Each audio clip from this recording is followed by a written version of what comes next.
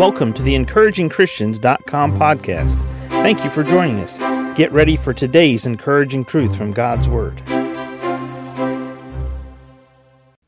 1 Kings chapter 19, verse 9. And he came thither unto a cave, and lodged there, and behold, the word of the Lord came to him, and said unto him, What doest thou here, Elijah?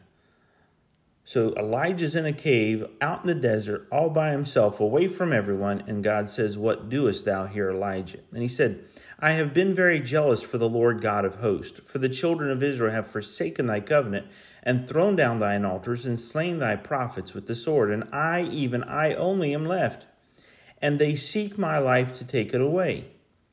So God asks a question, Elijah gives an answer. Now God speaks. And he said, Go forth and stand upon the mount before the Lord. And behold, the Lord passed by, and a great and a strong wind rent the mountains and brake in pieces the rocks before the Lord. But the Lord was not in the wind. And after the wind an earthquake, but the Lord was not in the earthquake. And after the earthquake a fire, but the Lord was not in the fire. And after the fire a still small voice.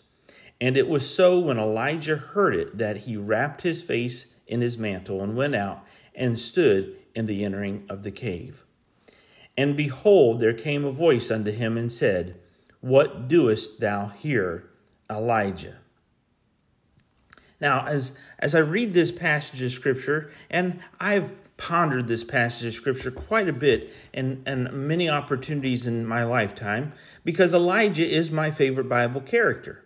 And I like him. I really do. I think the power of God so evident in Elijah and in his life. It's hard to even fathom that God just listened to a simple prayer, and out of nowhere fire shot down from heaven and consumed the sacrifice, consumed the water, consumed the altar. My goodness, what amazing display of the Almighty God of this universe and his power.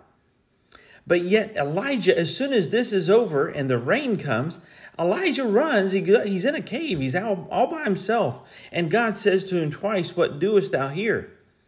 But now, this is important. I hadn't seen this part before, because God said, Go and stand upon the mount before the Lord. And the first thing that we read is, And behold, the Lord passed by.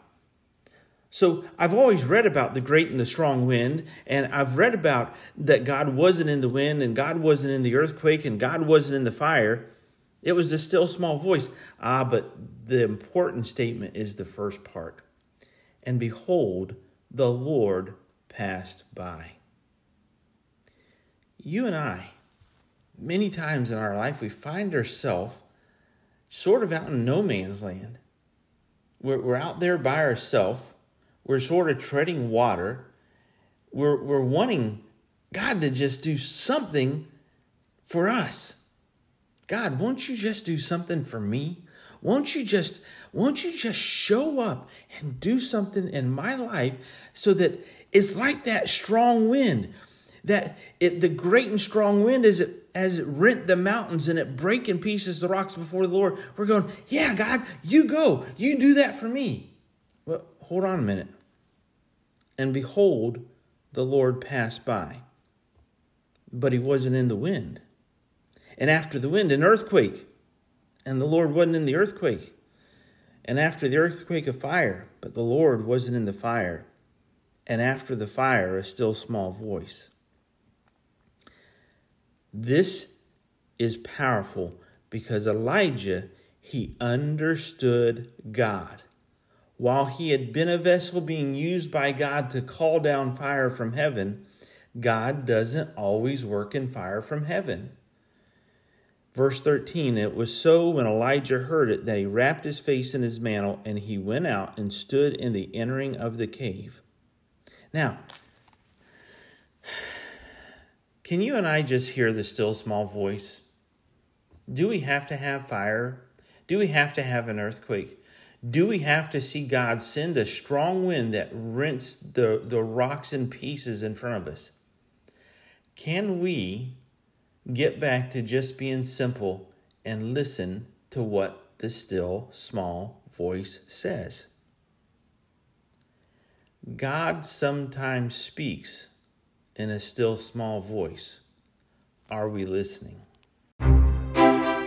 Thank you for joining us today for the EncouragingChristians.com podcast. Please explore our website for more encouraging truths from God's Word.